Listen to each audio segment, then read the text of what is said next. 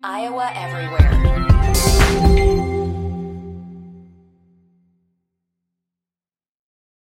When you need mealtime inspiration, it's worth shopping Kroger, where you'll find over 30,000 mouth-watering choices that excite your inner foodie. And no matter what tasty choice you make, you'll enjoy our everyday low prices, plus extra ways to save, like digital coupons worth over $600 each week. You can also save up to $1 off per gallon at the pump with fuel points. More savings and more inspiring flavors make shopping Kroger worth it every time. Kroger, fresh for everyone. Fuel restrictions apply. Another day is here, and you're ready for it. What to wear? Check. Breakfast, lunch, and dinner? Check. Planning for what's next and how to save for it? That's where Bank of America can help. For your financial to-dos, Bank of America has experts ready to help get you closer to your goals. Get started at one of our local financial centers or 24/7 in our mobile banking app. Find a location near you at bankofamerica.com/talktous. What would you like the power to do? Mobile banking requires downloading the app and is only available for select devices. Message and data rates may apply. Bank of America N.A., member FDIC. Chris Williams, Chris Hassel. Two guys named Chris. Presented by Fairway Meat and Grocery. From the Channel Seed Studios, this is Iowa Everywhere.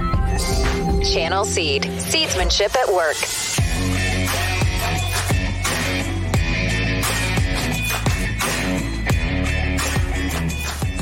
Welcome to Two Guys Named Chris here on Iowa Everywhere. It is the 23rd of October. We are presented as always by Fairway Meat and Grocery. I smoked baby back ribs on Friday. I made steaks last night. It was a Fairway weekend in the Williams house. That How sounds are you, Chris good. Hassel? You were eating like bison and stuff on Friday night? What the hell was that? What are you talking about? Bison? You sent me that menu. It was all that weird, like, antelope. You want some antelope?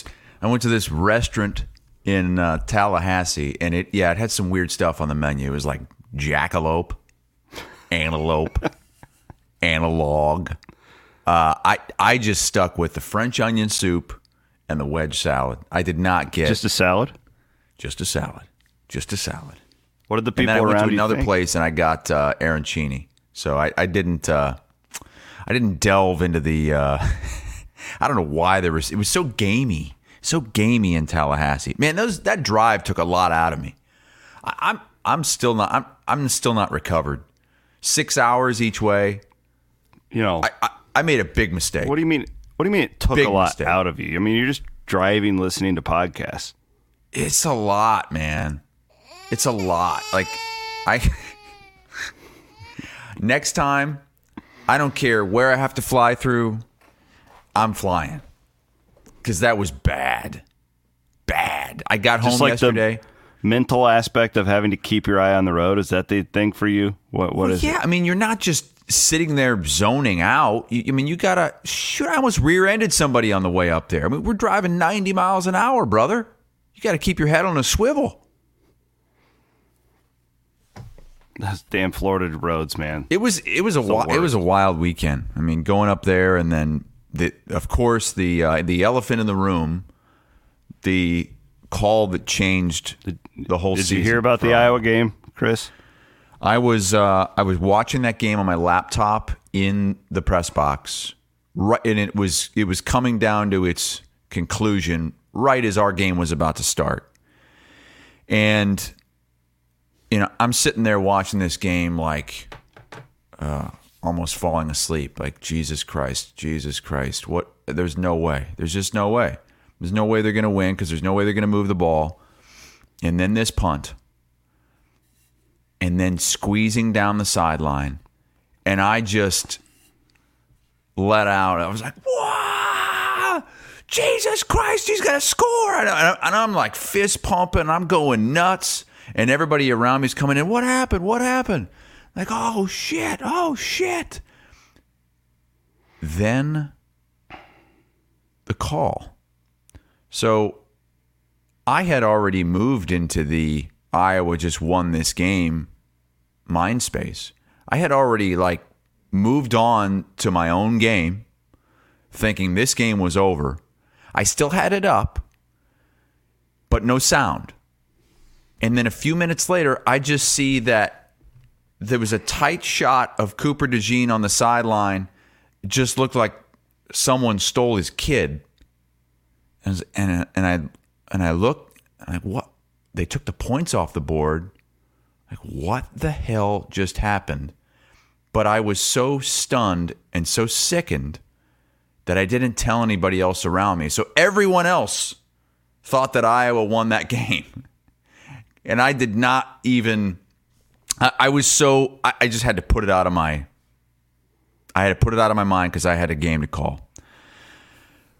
But I think the bottom line here is it's probably the right call.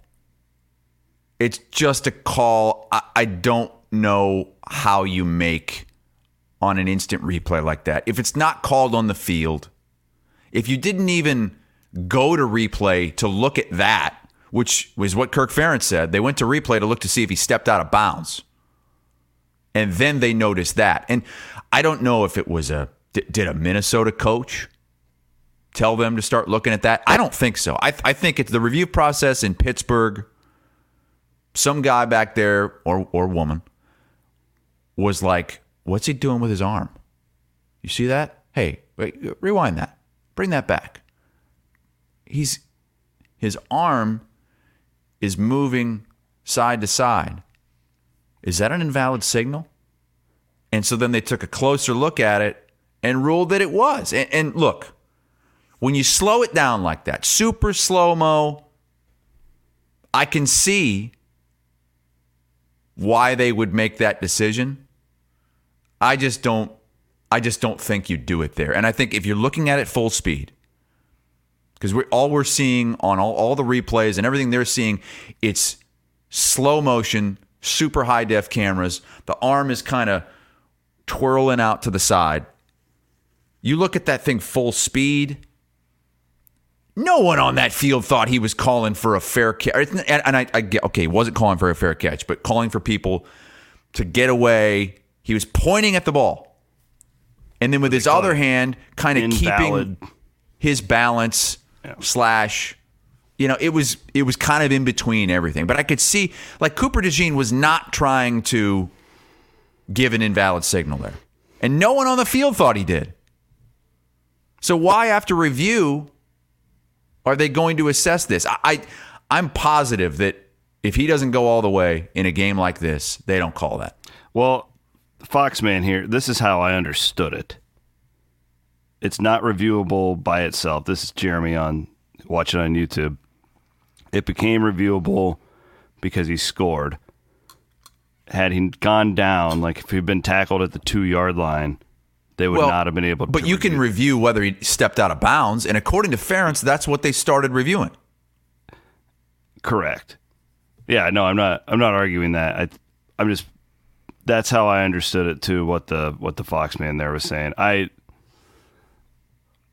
just, you know how it is, Chris, when stuff like this happens, you just start reaching out to people, and that's what I did. Yeah. And I was talking to like coaches, and they were all like, "Yeah, we're totally aware of that, but it never gets called. Right? Like, nobody ever calls that. That's what." And a lot of these guys were Iowa fans I was talking to too, so they were not biased against Iowa.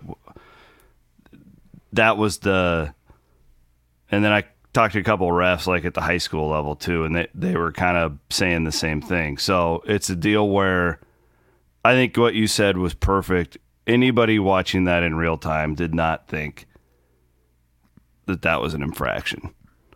The TV guys didn't even know what the hell was happening until like 5 minutes into that review. They finally figured it out. And I don't think Kirk Ferentz did either, based on what he said in the postgame. Yeah. And the referees made their statement afterwards about why the decision was made, and they spelled it out in writing. And look, to the letter of the law, yeah. You make that call on the field, okay. But to do that on instant replay with apparently a guy that's or gal that's not even there, I don't know. I think that was Bush League to do it at that point in the game. And it's too bad, because that was going to be one of the greatest moments Dude, in Kinnick Stadium history. That was, I don't think I'm going too far here. I'm 39. That was one of the best plays I've ever seen in college football. That was like Reggie Bush, Fresno State. You know, remember that play? Yep. That was like Vince Young type stuff. Like, that was iconic. To squeeze down the sideline. And as soon as he got past those guys, you knew he was gone. Oh, yeah. The still photos when there's like 7 Gophers within like 5 feet of him. And then he turns on the Jets. He is a special, special guy. There's no way it's going to happen. But, you know, he should get Heisman type consideration if he houses that, if that stands. I mean, you're looking at 2 games where just nothing but individual effort wins it for Iowa at the end when you factor in Michigan State and what would have been that one.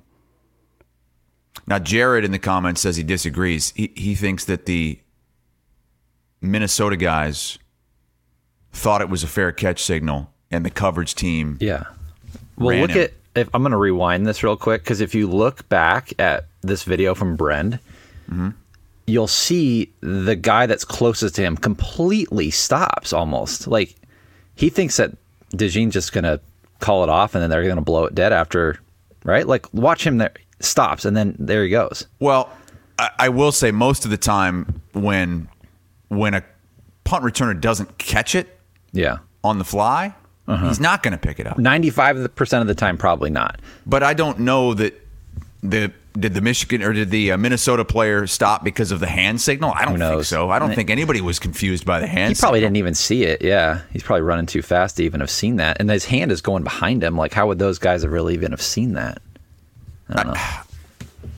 I don't know. All right, so Cooper DeJean is an icon. We can all agree there. It was a really, really questionable call. That questionable to bad call. Despite that, the offense, Chris, safe to say it reached a new low on Saturday. I guess I just want to give you the floor here because you were positive. It was really nice last week. You're like, I'm not going to say anything mean. And I tried telling you. I was like, nothing's changed. 10 of 28 for Deacon Hill, 116 yards. And they have -3 yards in the third quarter alone. Like, it was, I think 2 for the whole second half, right? 2 yards for the whole second half. Yeah. I mean, really unthinkable in 2023, even for Iowa's offense to just be able to gather that much. And man, it's just when you do this, I get it. Embrace the suck. I've been trying to tell you guys to enjoy going 10-2, and I mean it. But when you do that, it doesn't matter how good your defense and special teams are. Like, your margin is so small, and you leave yourself, like, any crack can bury you, and that's unfortunately what you saw with this call, right? Like, that's what happens. And I don't know. I thought that Deacon Hill, and I don't really blame him, because it doesn't matter what I was joking a few weeks ago when I said this is the best you're going to see of Deacon Hill. He's going to get worse the more we see him. And he has. Because there's tape out on him now. And you know Brian Ferentz isn't scheming anything for him. They're not helping him at all. As we got a shirt. These 2 boys are wearing Fire Brian shirts if you're watching on the YouTube feed. I thought it was a new low for this, and going into a bye week, you would like to think that they take the bye week to regroup and, you get ready and let's put this Labus in and let's try some new things. But I just have zero faith whatsoever that is actually going to happen. Yeah, and we'll talk about that a little bit more moving forward. Let's just go back to the call that was made. In your head, you're like, okay, that's the call that cost Iowa the game. But at the same time, all you needed was a field goal to win the game, and you had the ball near midfield, and nobody had any faith that was even possible. Just think about that. Any other team, I think, you're feeling pretty good about your chances of moving the ball 20 yards to kick a game-winning field goal. And that's what Kirk Ferentz said in the postgame. Somebody asked him, how far did you need? What'd you need to get a field goal? He said 20 yards. That's it. Yet 20 yards seems like 100 with this offense. And look, I was fine last week because they beat Wisconsin and they had been winning, playing this way. This was the blueprint. Fine. But I said, I'm treating it like a player that doesn't show up for practice, but always comes through in the game. As soon as you don't come through in the game, I'm all over your ass. And when you have a quarterback that plays the way he does, when you're basically saying, we don't need anything out of our quarterback, nothing. We're still going to win the game. That quarterback cannot turn the ball over once, let alone 3 times in a game. He lost 2 fumbles, threw the late interception. That cannot happen. That's the one thing, if you're going to play this way, you cannot do. And when that's happening, why are you in the game? You can't. I mean, if you're going to play this way, you might as well just go Wildcat. Snap it to a running back. God forbid they put Cooper DeJean in there. That's the answer. You couldn't run the ball in this game. PJ Fleck, I was impressed by him. I mean, he used his timeouts really wisely in that first quarter to get that field goal with the wind, because you saw what a difference it made kicking into that direction. And he did what those last 2 coaches couldn't. You know, the only way Iowa can beat you on offense is if they break a big run. They couldn't. Iowa Nepo Baby says 0.4 yards per carry. Shut down the run, and there's no chance. I was texting with our buddy Keith Murphy during the game. We're just texting back and forth, analyzing it, and looking back at it, too, it's like, and I didn't rewatch the Wisconsin game. I'm sorry. I couldn't I'm not that big of a, masochist to go back and watch that thing again. But one of the great, concerns for Wisconsin I had, why do they not just have 10, 11 in the box? And we said the same thing about Purdue the week before. Yeah. But Fleck did that for the most part. And everybody's going to do that as long as this Deacon Hill. And I actually feel bad for Deacon Hill. He should not be in that spot. He's not good enough. No, he shouldn't be in that spot. He's not good enough. It's not his fault. I mean, listen to if you haven't already, listen to the John Miller Hawkeye Sunday podcast. So good. I thought it was fantastic. I agreed with pretty much everything he said, and I think he put everything in great perspective. He's at the start, he prefaced the call that should not have been made. Iowa should have won the game, but Deacon Hill should not be out there. And if he is out there after the bye week, everyone should be fired. He used the term gaslit and gaslighting. And I don't know if a lot of people understand what that is, what the true definition is. But I think he used it perfectly, because I think Kirk Ferentz is trying to gaslight Iowa fans into thinking that Joey Labus was Alex Padilla when he played last season. That Joey Labus is somehow not capable of running this offense because of what he said in the press conference when someone asked him about, why, this was before this game, why haven't you given Joey Labus a chance? And Kirk Ferentz said, well, we saw what happened when we went to we saw why we had Spencer Petras out there all year last year. Real quick, Chris, Van Winkle has sound after the game whenever you want that. Yeah. He was asked about Labus again after the game. Yeah, go ahead and roll that, Van Winkle. Okay. For 25 years, we watch guys in practice. We evaluate what they do in practice. And then moving forward. And then, certainly game performance is a big part of it. But, if it's close, neck and neck, that type of thing, then you rotate guys in and take a look at them. But I don't think we're insane. Like, you go with what you see in practice and try to make the best decisions at all positions, not just quarterback.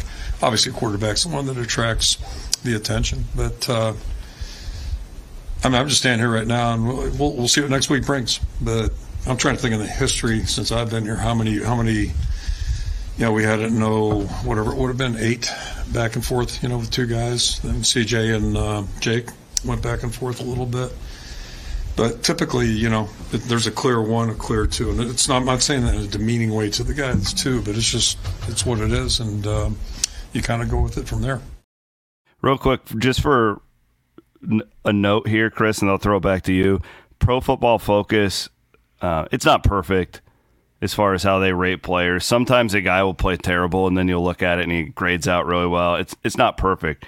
But as of yesterday, so when you put on the snap count minimum, so that keeps like the guys who are redshirting who come in for like 3 snaps at the end of the game, it funnels them out. Deacon Hill is the last ranked quarterback to meet that snap requirement in all of college football this year. It would be surprising if he wasn't. Wouldn't it? Have you ever seen a quarterback play the level that he's at right now? So this is what I wanted to address, because I think it leads into the bigger point, because Gus says, you guys said the same thing about Petrus last year. You're right. Petrus was light years ahead of Deacon Hill as a quarterback. And again, though, like what does this tell us? Because I see people in our comments right now, and they're talking about drops, and they're talking about, well, he keeps getting sacked. It's the offensive line's fault. Guys, I'm telling you, your offensive line isn't that bad. Your quarterbacks, like when Spencer Petrus started, he wasn't that bad. It's your scheme. The defense knows exactly what is coming 80% of the time. Try playing offensive line when the linebackers know exactly what's coming 80% of the time. Mm-hmm. You've had, really, this has been a last 5-year thing when it's gotten this bad, right? With the offense, right? Is that accurate, Chris? Well, it's really been 2 years. Yeah, but it kind of started there and then it went on a down, right? Like COVID on. Can we just say that? Yeah. Okay. I think the COVID year, the offense was okay. It was halfway through that 21 season when they were 6-0, and then Purdue came to town when they were number 2 in the country, and everything fell apart. That was 2 years ago. Point being, the book is out, and you've had all Tristan Wirfs, you've had Lindenberg, you've had really good offensive linemen. It doesn't matter now. It's your scheme. The quarterback, put in Labus. Well, okay, Labus will be fine for a game or two, and then it's going to turn into, it won't be, God knows it won't be this bad. You have to make the change. I'm not disagreeing with that. Yeah. I'm saying big picture, it's your scheme. But it's also personnel. I know scheme is the biggest part of it, and that goes to coaching, but it's also development and personnel at the quarterback position. Because you say the offensive line isn't that bad, and they're not. You look at those fumbles that he had time, especially on one of those plays. He waited way too long in the pocket. He had all kinds of time to get that ball out, and he didn't do it. And then it fell apart around him, and he gets hit, and the ball squirts out. That's not on the offensive line. That's on Deacon Hill, period. Deacon Hill is not a Power 5 quarterback. He's not. He had the one other offer. I honestly don't think he would start at most FCS schools. Because football now, you watch football. Watch the NFL. Watch the freaking game you called the other night. Mm-hmm. Nobody wants quarterbacks like that anymore. It's not a thing. Right. Which is why even at Wisconsin, he didn't even see the 2 deep. He wasn't even getting reps in practice. But they just keep trotting out these statues. And on top of it, again, go read Scott Docterman's piece from like 2 weeks ago. It's one of my favorite sports writing pieces I've ever seen. When he insanely went back and went snap by snap with Iowa. The defense knows what's coming. 75 to 80% of the time. You know, it's so then, just based on a and this is formation. Iowa. Like, this isn't a football factory, okay? Like, I know it's a good program. I'm not, but it's still a developmental. You guys aren't pulling out 4 or 5-star guys where you're just that much more talented than everybody. You have no advantage over your competition because they know exactly what's coming. Now, granted, to their credit, they've won a lot of games with defense and special teams. Mm-hmm. That's awesome. But when you do this, it allows that call not been made. It allows teams like Minnesota, like Northwestern over the years, like that bad Iowa State team last year that went 4-8, to hang around and potentially beat you. Yep. And you know what? That was acceptable when you were also able to hang around against the best of the best. Yes, that's what it was designed when for. You could hang around against Penn State, Ohio State, Michigan. And that's not happening anymore. But you still have to make the change. I don't care. You say totally Labus is going to come in and not be any good either. I mean, look at what he did in the bowl game compared to what we've seen from Deacon Hill and even Spencer Petras. Why would Labus stick around next year? I can't imagine that he will. I was surprised he came back this year. But why? I guess McNamara's coming back. The collective told us so. Yeah. But again, it's just like I watch this and I'm like, why would any offensive player in the portal era want to go to Iowa? Even offensive line now. I don't understand why an offensive lineman would want to go there now. It's changed. They've got the best scout team in the history of scout teams. Remember that? They did win that Joe Moore Award. What's that? For best scout team? Best scout offensive line? Ross Peterson and I used to have a hell of a time with that. It's just, I don't know. It is, Chris, when you have a bye week and you just sit around and you do what I did on Saturday and all you do is watch games, it's really good when we have a show like this because we get so dialed in on Iowa State, Big 10, Big 12. But this allows you, and like what you do every Saturday night, it allows you to go and see everything else that the country is doing and really watch it. And the difference between the Iowa-Minnesota game and every other game that you watch is so stark. Like watching Florida State, they were often using 2 running backs on the field at the same time, but one of them was lined up at wide receiver. They had a tight end that was taking pop passes, handoffs. I mean, it was... You never knew where they were going to go, what they were going to do, pre-snap motion, all kinds of stuff that will keep the defense guessing. And against a really good defensive team in Duke that was only averaging they were giving up 9 points per game, they put up 38. Because throughout the course of a game, it's tough to keep them down. You got Jordan Travis who can move at the quarterback position. He rushes for 62 yards and a touchdown. Because he's not a statue out there. Backyard football, baby. It is totally different. But you hear Kirk Ferentz after the game, and I listened to his full comments, and he said, "Look, Matt's guys, got some here too. More? Yeah, he has his post-game comments. If you want to play some, we just played that. Labus, we had the second one. That was pretty much it. Oh, okay. I thought you had another. On the fair catch, but we kind of moved past that. What I thought was telling is that he said, look, guys, this was working. Basically, I'm paraphrasing. This was working. We were winning our games.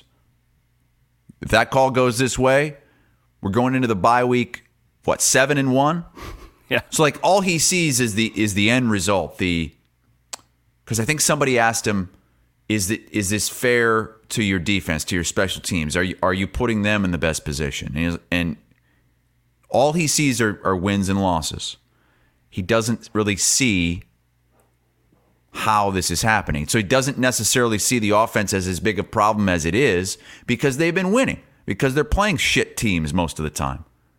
And they do have a great defense. And they do have an incredible special teams and one of the best special teams players of all time in Cooper DeJean, who's going down, downing punt. You have the best punter in the country. You have the best return man in the country. And he's a gunner on your punt unit, going down there downing balls at the 1 yard line.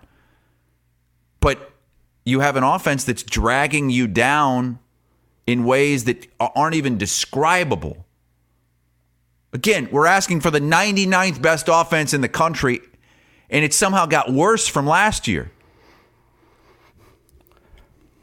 And I know there's been injuries, big-time injuries. And that's another reason why I was trying to stay positive, the injuries. But huge. You've got to adapt and adjust at some point. You can't just keep running into a wall. You can't just keep trotting out a guy who's now turning the ball over. Not only can he not throw it, he's fumbling it. They better go to Joey Labus in this bye week. He's turned into a head case. What is he doing in practice that is allowing Kirk Ferentz to say Deacon Hill is the clear number one? There's a clear number one and a clear number two. What is happening? What is he doing in practice that... Again, and it's just one metric, whatever. But the Pro Football Focus thing, it's totally objective. It's totally objective. There's no subjectivity in it. Says he is the worst quarterback to meet We don't need Pro Football Focus to tell us that. We know he's the worst quarterback in the country. Okay. But my point, let me make the point. What if you're Joey Labus? I know. And you're sitting back there, and that's a fact, okay? Now, you can debate it. But I think Kirk Ferentz makes these decisions more on what happens in practice than what happens in games. When people ask him about personnel what the hell changes, is Labus? I don't care about Deacon Hill. We know what he is. What is Labus doing in practice? And who cares, honestly? Look what he did in the game last year against a good defense. What is Labus in doing in practice? Is he just pissing in the corner? Is he just screwing around? Is he picking dandelions? What is Labus doing in practice? Big practice guy is Kirk Ferentz, We're talking about practice here. Talks about it all the time. What the hell is Labus doing in practice? Because it can't be worse than what we're seeing with Deacon Hill. I don't know. Is Deacon Hill good in practice like Spencer Petras was? Because all we ever heard was how great Spencer Petras was in practice and at the Manning Passing Academy. At some point, you have to use what you see in games. You know what they need to do is now that, the injuries, the collective needs to fly Deacon Hill and a bunch of these backups out to California during the bye week. Have a retreat. Sorry, I need somebody. Somebody laugh today. I need somebody to get into practice. Somebody needs to find a way to get into practice, get video, see what the hell is going on. Just talk to Harbaugh. Yeah. Unfortunately, Michigan's now playing Iowa, so they wouldn't be scouting them. Because wouldn't you? I'd pay good money to just see give me the raw film of the whole practice field. I want to see it. What does Joey Labus look like? What does Deacon Hill look like? What are they doing in practice? What are the drills? Are there any Petras defenders out there? Huh? Could Petras theoretically, could they get Petras ready during the bye week? Honestly, get him in there. I want Petras back. I got an autographed jersey. That could go up in value. Just like we underrated Nate Stanley, and the further we get from that era, the better he looks. Spencer Petras was against the norm in college football, a bad college football quarterback, but so much better and more competent than Deacon Hill. And that shouldn't be a surprise. Deacon Hill had one other offer from Fordham. Yeah, but that guy, the volunteer guy from Wisconsin. Think that's why he's playing, because that guy's got Kirk's ear. It's like, listen, man, you don't know what this guy's capable of if you just keep letting him play. I mean, look what he's doing in practice. The most hilarious part of that, too, is that Iowa's going to bring in this special assistant for the offense on a volunteer basis, and he's from Wisconsin, the Paul Chryst, Wisconsin era. It's not like we're going to bring in an air raid guy and just help you guys evolve. No, we're going to bring in this guy from Wisconsin. Jeez. We're in the Channel Seed Studios. Want to thank our friends from Terraplex Ag as well. They're a sponsor of the month here on Iowa Everywhere. Drones, baby. You farmers out there, you're getting into the quote-unquote off-season. I know you guys don't have an off-season. This is the answer. You know what I mean? Get one of those drones, put it up above Iowa's practice. Do you think our guys from Terraplex Ag can get us a drone to just stalk the Iowa football program over the next couple of weeks? I would love to see it. Terraplex Ag, check them out if you're going to be in the drone. If you're going to be looking for one, I guess, in the off-season. Because a lot of farmers are doing this. They can spray. They can do all the good stuff. Terraplex Ag, the sponsor of the month here on Iowa Everywhere. Before we get into Iowa State and the Big 12 coming off the bye, let's do our Kelderman Bigger, Better, Bolder. We actually had a farmer went in and bought a down corn reel from Kelderman Manufacturing last week, so that was awesome to hear. Thank you to whoever that was out there for supporting one of our great sponsors, Kelderman Manufacturing, Kelderman.com. Hassel, I'll let you start. Who's your bigger, better, bolder of the weekend? Bigger, better, bolder. Powered by Kelderman Manufacturing. And Wink just loves throwing that. Yeah. To our audience, like, we can see Van Winkle even when he's not on the stage. He's like just grinning every time he plays that thing. He just loves it. Just waiting. Just mutes our mics, goes sound. Kelderman Manufacturing, bigger, better, bolder. I'm going with Ryan Day. Okay, a few weeks ago, this guy was a laughing stock. Man, he calls out Lou Holtz. I'd like to know where Lou Holtz is right now. Everybody's calling Ohio State soft. He's a good-looking guy. They're not physical enough. Yeah, you did a great Ryan Day. They go out, they beat Notre Dame, okay? Doesn't really get that much credit for it, though, and gets torn down after the game because he's calling out Lou Holtz. Well, now Penn State. This was finally going to be the year. Penn State. They've got an offense. They've scored 30-plus in like 12 straight games, 13 straight games. Ohio State, not really sold on them. What do? They go in there and they beat the hell out of Penn State. Penn State couldn't do anything on offense. Ohio State, again, physical. Low-scoring game. Ryan Day gets it done. And still, there aren't a lot of believers in Ohio State. And you know what he does? He goes to his superstar. I don't care if it's the same play every time. Marvin Harrison Jr., you target him, you get him the ball. They threw to him like 15 times. And that was the difference in the game. Penn State had no answer for Marvin Harrison Jr., and Ryan Day just continually had his quarterback, his young, unproven quarterback, go to him. So hats off to Ryan Day. He was, again, you know what else he did? He went on the Pat McAfee show with the fake Lou Holtz and had some fun with that before the game. So kind of owning it a little bit. Ryan Day is my triple B of the week. That's a good one. I'm going to cut against the grain here. I don't do this very often. I'm going to go NFL with mine. And so one of our Circa Millions plays was the Ravens over the Lions yesterday, so I was paying a lot of attention to this one. And, man, I was just blown away with how good of a quarterback Lamar Jackson has become. There was easy to poke holes in his game early in his career. People didn't think that, he had the longevity. He got this big contract. You wonder what was going to come of that. He has turned into a really good quarterback. 77% completion percentage yesterday, 3 touchdowns. He's still so effective with his legs. I think, Chris, that he right now, he is right there in the MVP category in the National Football League. Just blew me away with how good he was yesterday and how much this guy has evolved over time. He's going out there and throwing 2-3 touchdowns per game, but his completion percentage is up in the 70s. So, yeah, I'm going to go with Lamar Jackson, and I was kind of just really thinking about quarterbacks that can move again after watching that Iowa game on Saturday. And that's a guy, I didn't think Lamar Jackson when he was coming out of Louisville. I didn't think he would have this type of NFL career. So there you go. I'll cut against the grain. Lamar Jackson. I'm in the NFL mode, heading up to Minnesota tonight to watch the Vikings and Brock Purdy. Lamar Jackson's mine. Maddie, what do you got? God, Van Wink's going to be insufferable tonight. So ready for that. I can't. I love Matt, but I haven't been to an NFL game in years, though. I'm going to want to kill him at about 8 o'clock tonight, I have a feeling.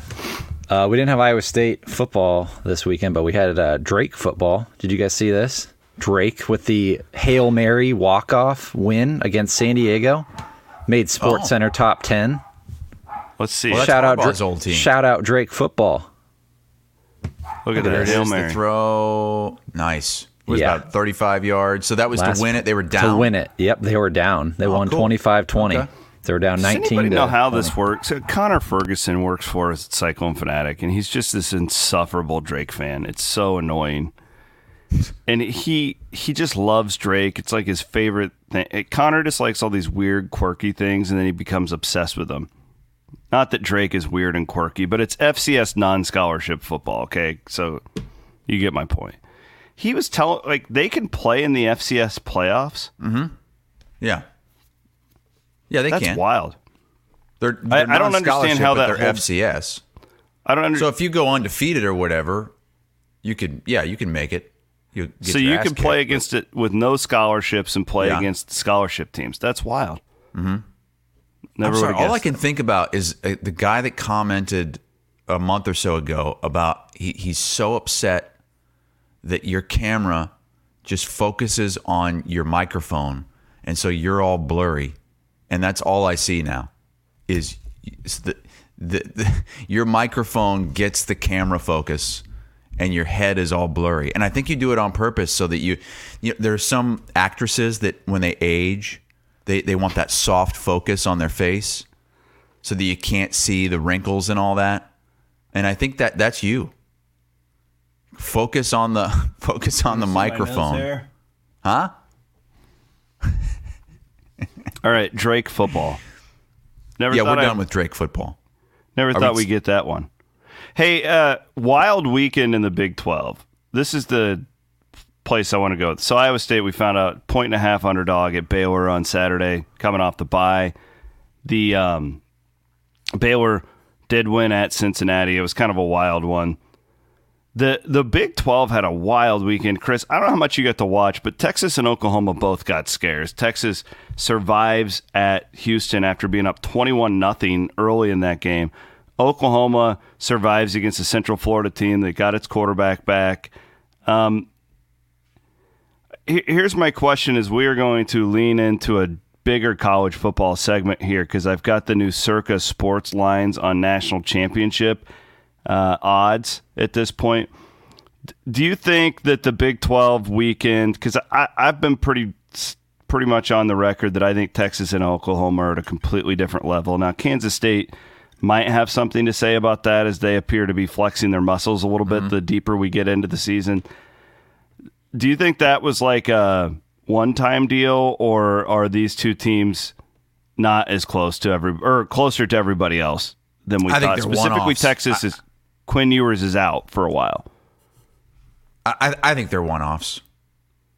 Now, if Ewers is out, 3 to 4 weeks, it looks like. So that changes things. His next game may be coming to Ames in the middle of November. That might. And it's not going to be Arch Manning. He's the third-string quarterback, and they don't plan to use him this season. And I hear that he's not adapting that well, and that's kind of where he should be. Like he's not good enough right now to be the Texas quarterback. It's tough week in and week out. You're always going to get pushed.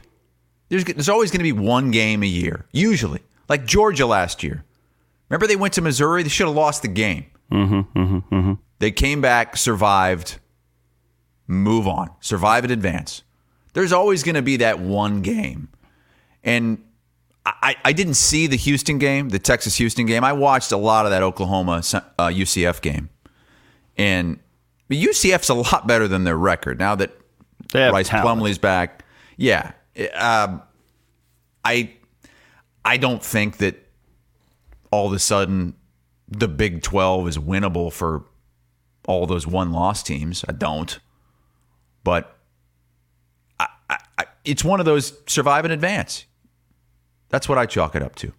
One bad week, but you still won. I'm feeling fine. Oklahoma, too, they always, in those 11 a.m. kicks, just struggle there. Oh, they hate those 11 a.m. kicks. Yeah, they just struggle with hate them. them. It's wild.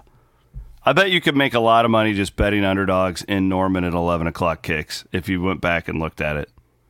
It's amazing how much a kick time can make a difference in an atmosphere. Like at Florida State, they had just been dying for a big primetime game for years, and they finally got it. They, if you talk to coaches, they always want 11 a.m. games when you're on the road for that specific reason. So the Florida State atmosphere was all it was cracked up to be, right? Like I watched that whole game. It looked freaking awesome on TV. Yeah, it was great. Doak lived up to the hype. That game was great up until Duke's Riley Leonard got hurt late in the third quarter, and they had the ball up 3 driving in the red zone. Riley Leonard gets hurt, and that was it. Like there was no way they were going to be able to move the ball down the field with their backup quarterback against that Florida State team. So they had to go for it on 4th and short inside the 5-yard line. They didn't get it. Florida State marches down the field 95 yards, takes the lead, and that was that. They outscored Duke 21-0 in the fourth quarter. But it was amazing to me at a place like that how little they give a shit about the media there. The press box hadn't been touched in 40 years. The carpet had stains all over it.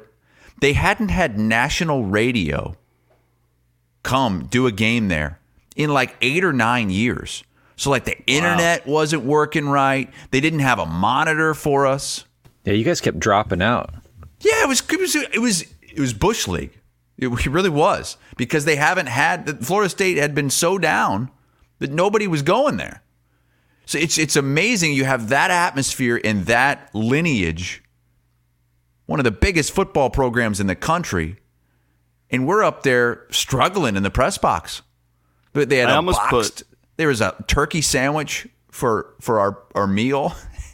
It's hilarious. It really is. I almost put Mike Norvell for my bigger, better, bolder, because he's done a hell of a job. He has. I think he's a top 5 guy in the country. I honestly do. I think in the next 20 years, I don't know if it'll be at Florida State. Who knows? But he's going to be a national champion type coach, NFL and they probably would have guy. fired him a couple of years ago. They lost at home to Jacksonville State. They had lost 4 straight games at one point. The guy he inherited that from was a train wreck. Yeah, Willie Taggart. Yeah. Yeah. That was a bad spot. But no, last time Iowa State played Memphis in the bowl game, Mike Norvell was there. So I studied him a lot and got to know him a little bit. And I was like, man, this guy's an offensive freaking guru. So here, this is where I wanted to go with this. I pulled these last night. So if you wanted to bet it today, this is from Circus Sports Iowa. There's really 10 teams or 9 teams that probably 8, actually. I'm going to kick LSU out of there just for the conversation, that have realistic chances to win the national championship. And we'll run down them here from 8 to 1. But the good thing is Hassel's seen a lot of these teams live, so he can give us a little bit more perspective. Oregon, even after that Washington loss, which a lot of people think that Oregon was the better team in that game. I would agree after watching. Washington almost lost to Arizona State the other night. I was a sicko that stayed up until 1:30 in the morning watching that thing. But Oregon at 2,500. Plus 2,500 at number 8.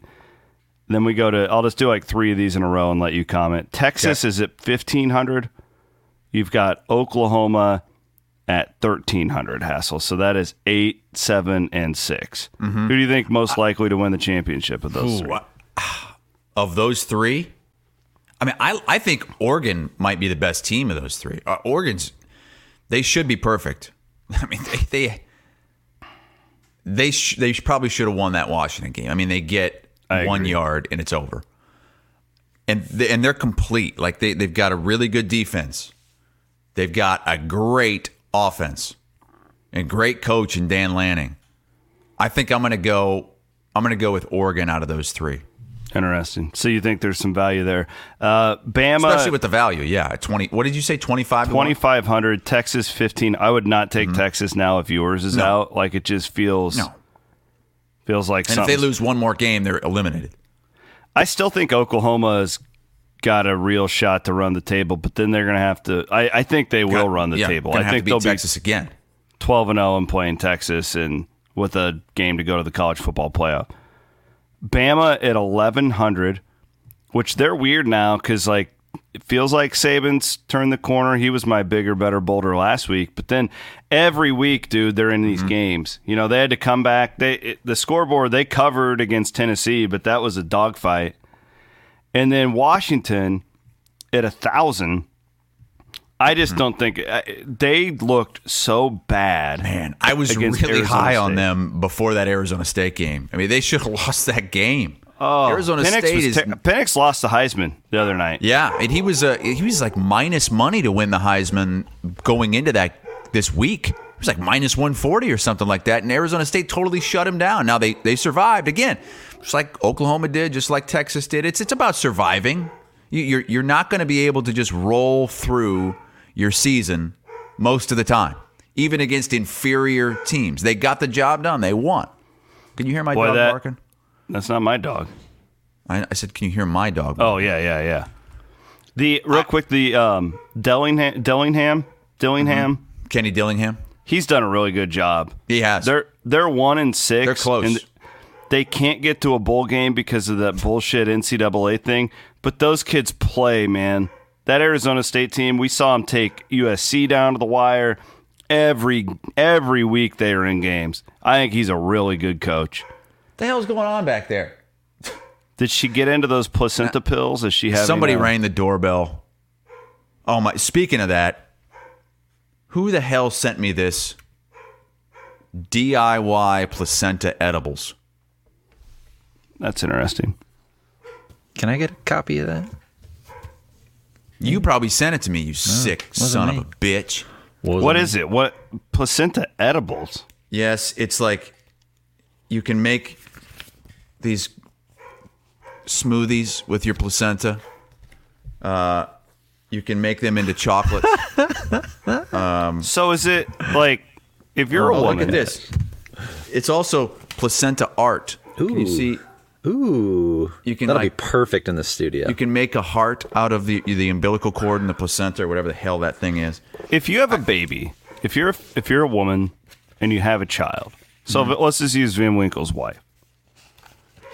Van Winkle's wife. She's the one who got this whole placenta thing started. Because she has the baby. Devoured that thing and we got little baby Van Winkle. They ate their placenta before they even met the kid. Little baby Van Winkle. Does the placenta belong to the baby or the mom? I think the mom thinks it belongs to her. Who owns that placenta? Probably the mom. Because it wouldn't exist without the mom. It wouldn't exist without the baby either. It's okay. Maybe they split it. It's like the chicken and the egg. Yeah. So here's the warning and disclaimer at the start before they even get into this. Warning. This guide is intended for personal use only, meaning for those intending to prepare their own personal placenta in their own home with their own equipment and supplies. This is not a guide for preparing anyone else's placenta but your own. Preparing other people's placentas introduces a whole host of other considerations pertaining to personal health and safety that are not covered in this guide. All placenta handling and preparation is done at your own risk. Katie D. Benedetto is on a mission and shall have... this is like her thing. Katie, whatever her name is, and two doulas on a mission, which is the name of whatever she's a part of, shall have neither liability nor responsibility to any person or entity regarding any alleged loss, damage, or injury as a result of the information presented in this work. Great question from Iowa Nepo Baby. What is the recommended cook temperature for placenta?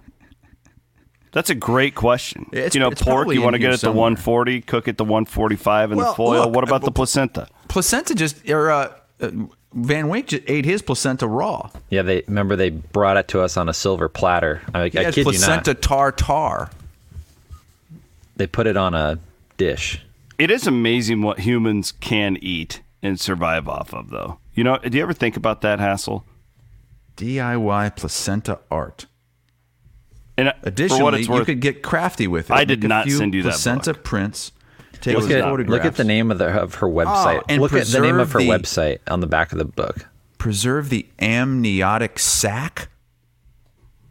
Yeah, that's the what did you fluid say? sac. Look up the name of her website on the back there. What? You could also plant the placenta or part of it in a spot significant to your family? Plant it in a pot and take it with you always?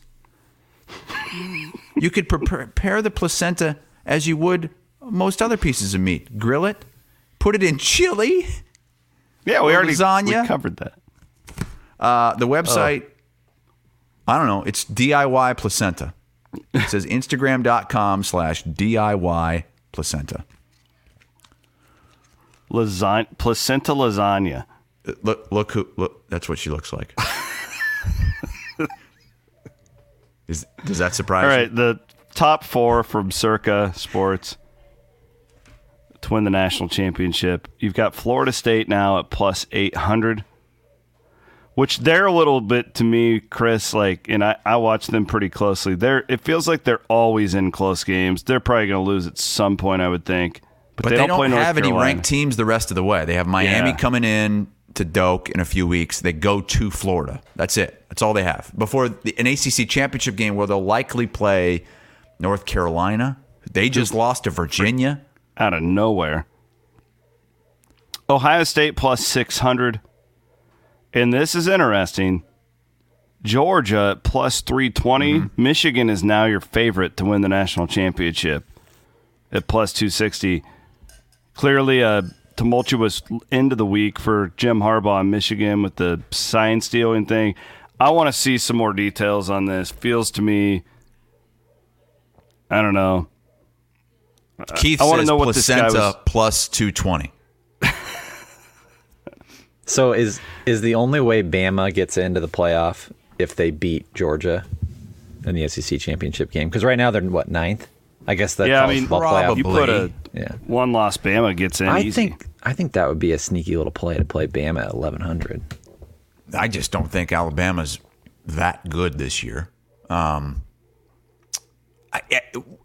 Look, if I'm going to pick a team right now, I'm probably picking Michigan. They've been the most dominant team, the most consistent team all year long. But you're not getting much value at plus 260. Georgia's without Brock Bowers. Huh? Georgia's the best value play, I would say. Well, if you're looking at value, if you really want some value, I think you play Oregon at plus 2,500. That's the best value. Because if Oregon wins out, they're in. Getting in is one thing. It's like, who do you think could actually... I think Oregon could. Win 2 playoff games? Yes. I don't know that Florida State could. I don't think they could. I think Ohio State I think Oregon's could. the best value play there at 25 to 1. Now, they have no wiggle room. They've got to win out. But I kind of think Oklahoma is a pretty good value play, too. Just because... Could be, because Oklahoma could probably lose one game. Yeah. As long as it's not the Big 12 championship game. And still get in. Well, I would make the complete argument with them like Oregon, too. It's like we've seen these Oklahoma teams of the past that made the playoff didn't play defense. So they would give up 50 points to one of those SEC teams where this Oklahoma team like actually has a good defense, and you got like a 6th-year starting quarterback, right, who's really, really good, and Dylan Gabriel, which is one of the... I would like that about Penix, too. Penix? Penix. I knew we were going there. Get your head out of the gutter. Well, you're like Desmond. Did you see what Desmond Howard was chanting a couple weeks ago on College Game Day? No. Because they say big Penix energy. That's like a thing.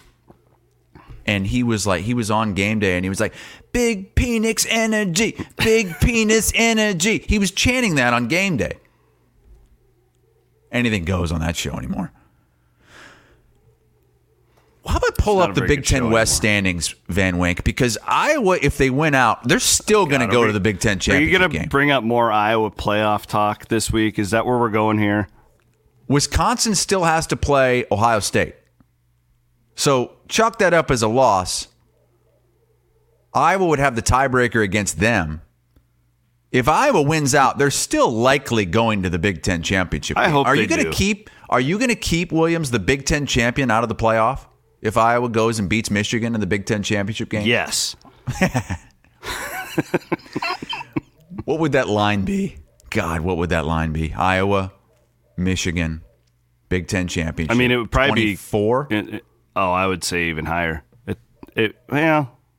Yeah, I would say it's higher. I mean, what would you bet at 24? What was it 2 years ago? You're not going to get even money on that. Everybody would bet on Michigan. 2 years ago? I don't know. You could probably pull that like up. 17. I would guess 17 or so a couple of years ago. It'll be heightened now because Michigan's way better than they were, too. Yeah, because back then, Michigan had Cade McNamara at quarterback. Now they have J.J. McCarthy. 12. It was 12? 12. Now they have under J.J. 40. McCarthy, who is one of the Heisman favorites now. It's all about getting even money. If they put that line at 24, would they get even money? Boy. We've seen Iowa, Penn State. No way. Everybody would bet on me. All the sharps would, at least. Because again, like it's not like playing Minnesota and Wisconsin this year. Set a number for Deacon Hill or Labus to start the game after the bye week. What would you put that at? I'm sure you're going to go Hill minus money.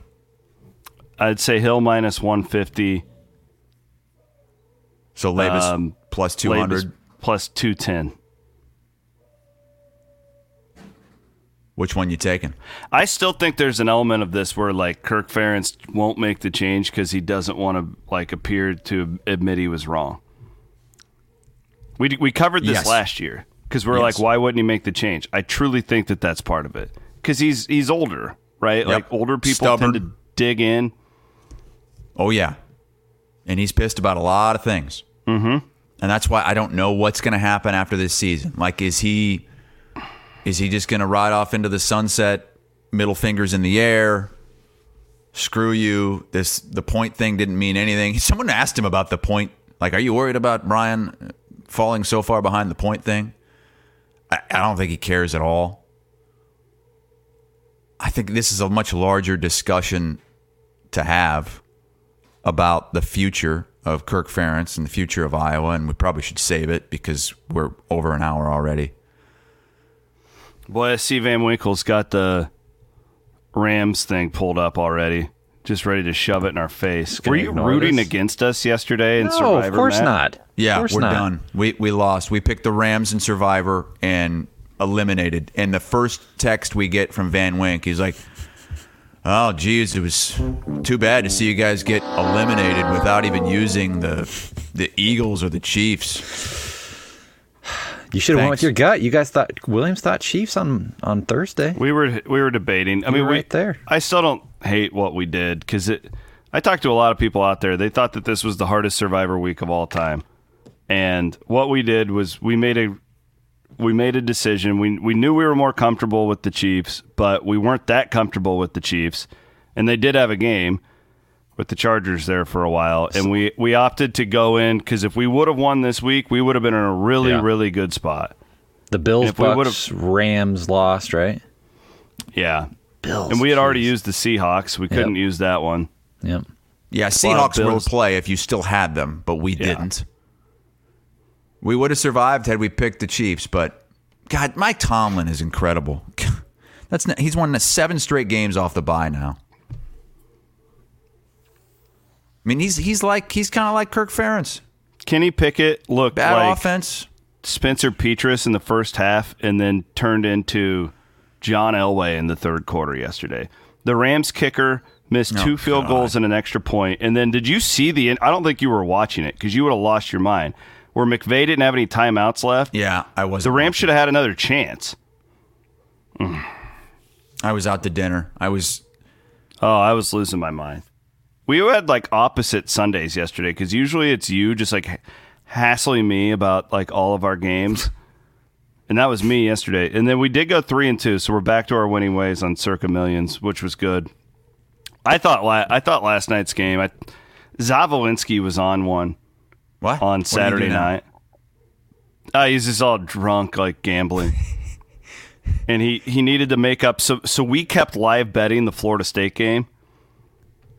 Yeah, he was texting me as I was calling that game.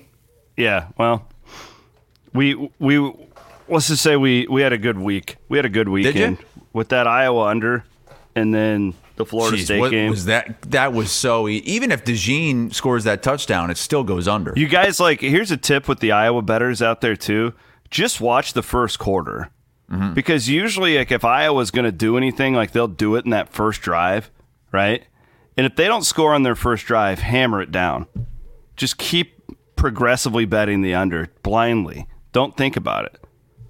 Because the longer that game goes, Iowa kicking a field goal in the first possession is the best thing that could happen for an under better. Because Ferentz is like, oh, we have a lead. Yep, that's it. I do think when they got that 7-point lead, the 10-3 lead, he just thought, okay, it's over. Yeah. I'm sitting on it.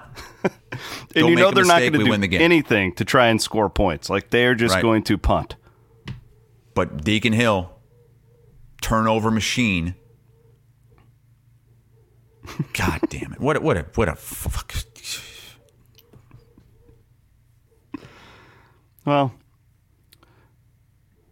good stuff. Appreciate you, Chris. Appreciate you. Maddie and I are heading up to Minnesota here in a couple hours. Damn. We'll send you I'll send you a video of Van Winkle. How far is that drive? About 4 hours, 3.5 hours. God, the drive to Tallahassee was terrible. Turn that shit off, Matt. Ready for some football, baby?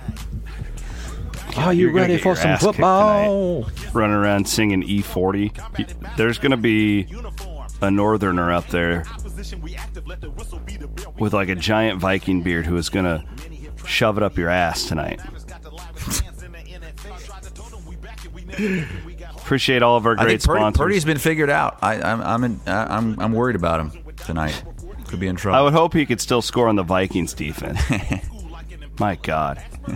All right, he's Chris Hassel, Maddie Van Winkle Productions. As always, follow us on social media. Please subscribe and give us a great review as well. We appreciate it. Have an awesome week, everybody. Bang, bang, Niner gang. Bang, bang, Niner gang. Bang, bang, Niner. Iowa everywhere.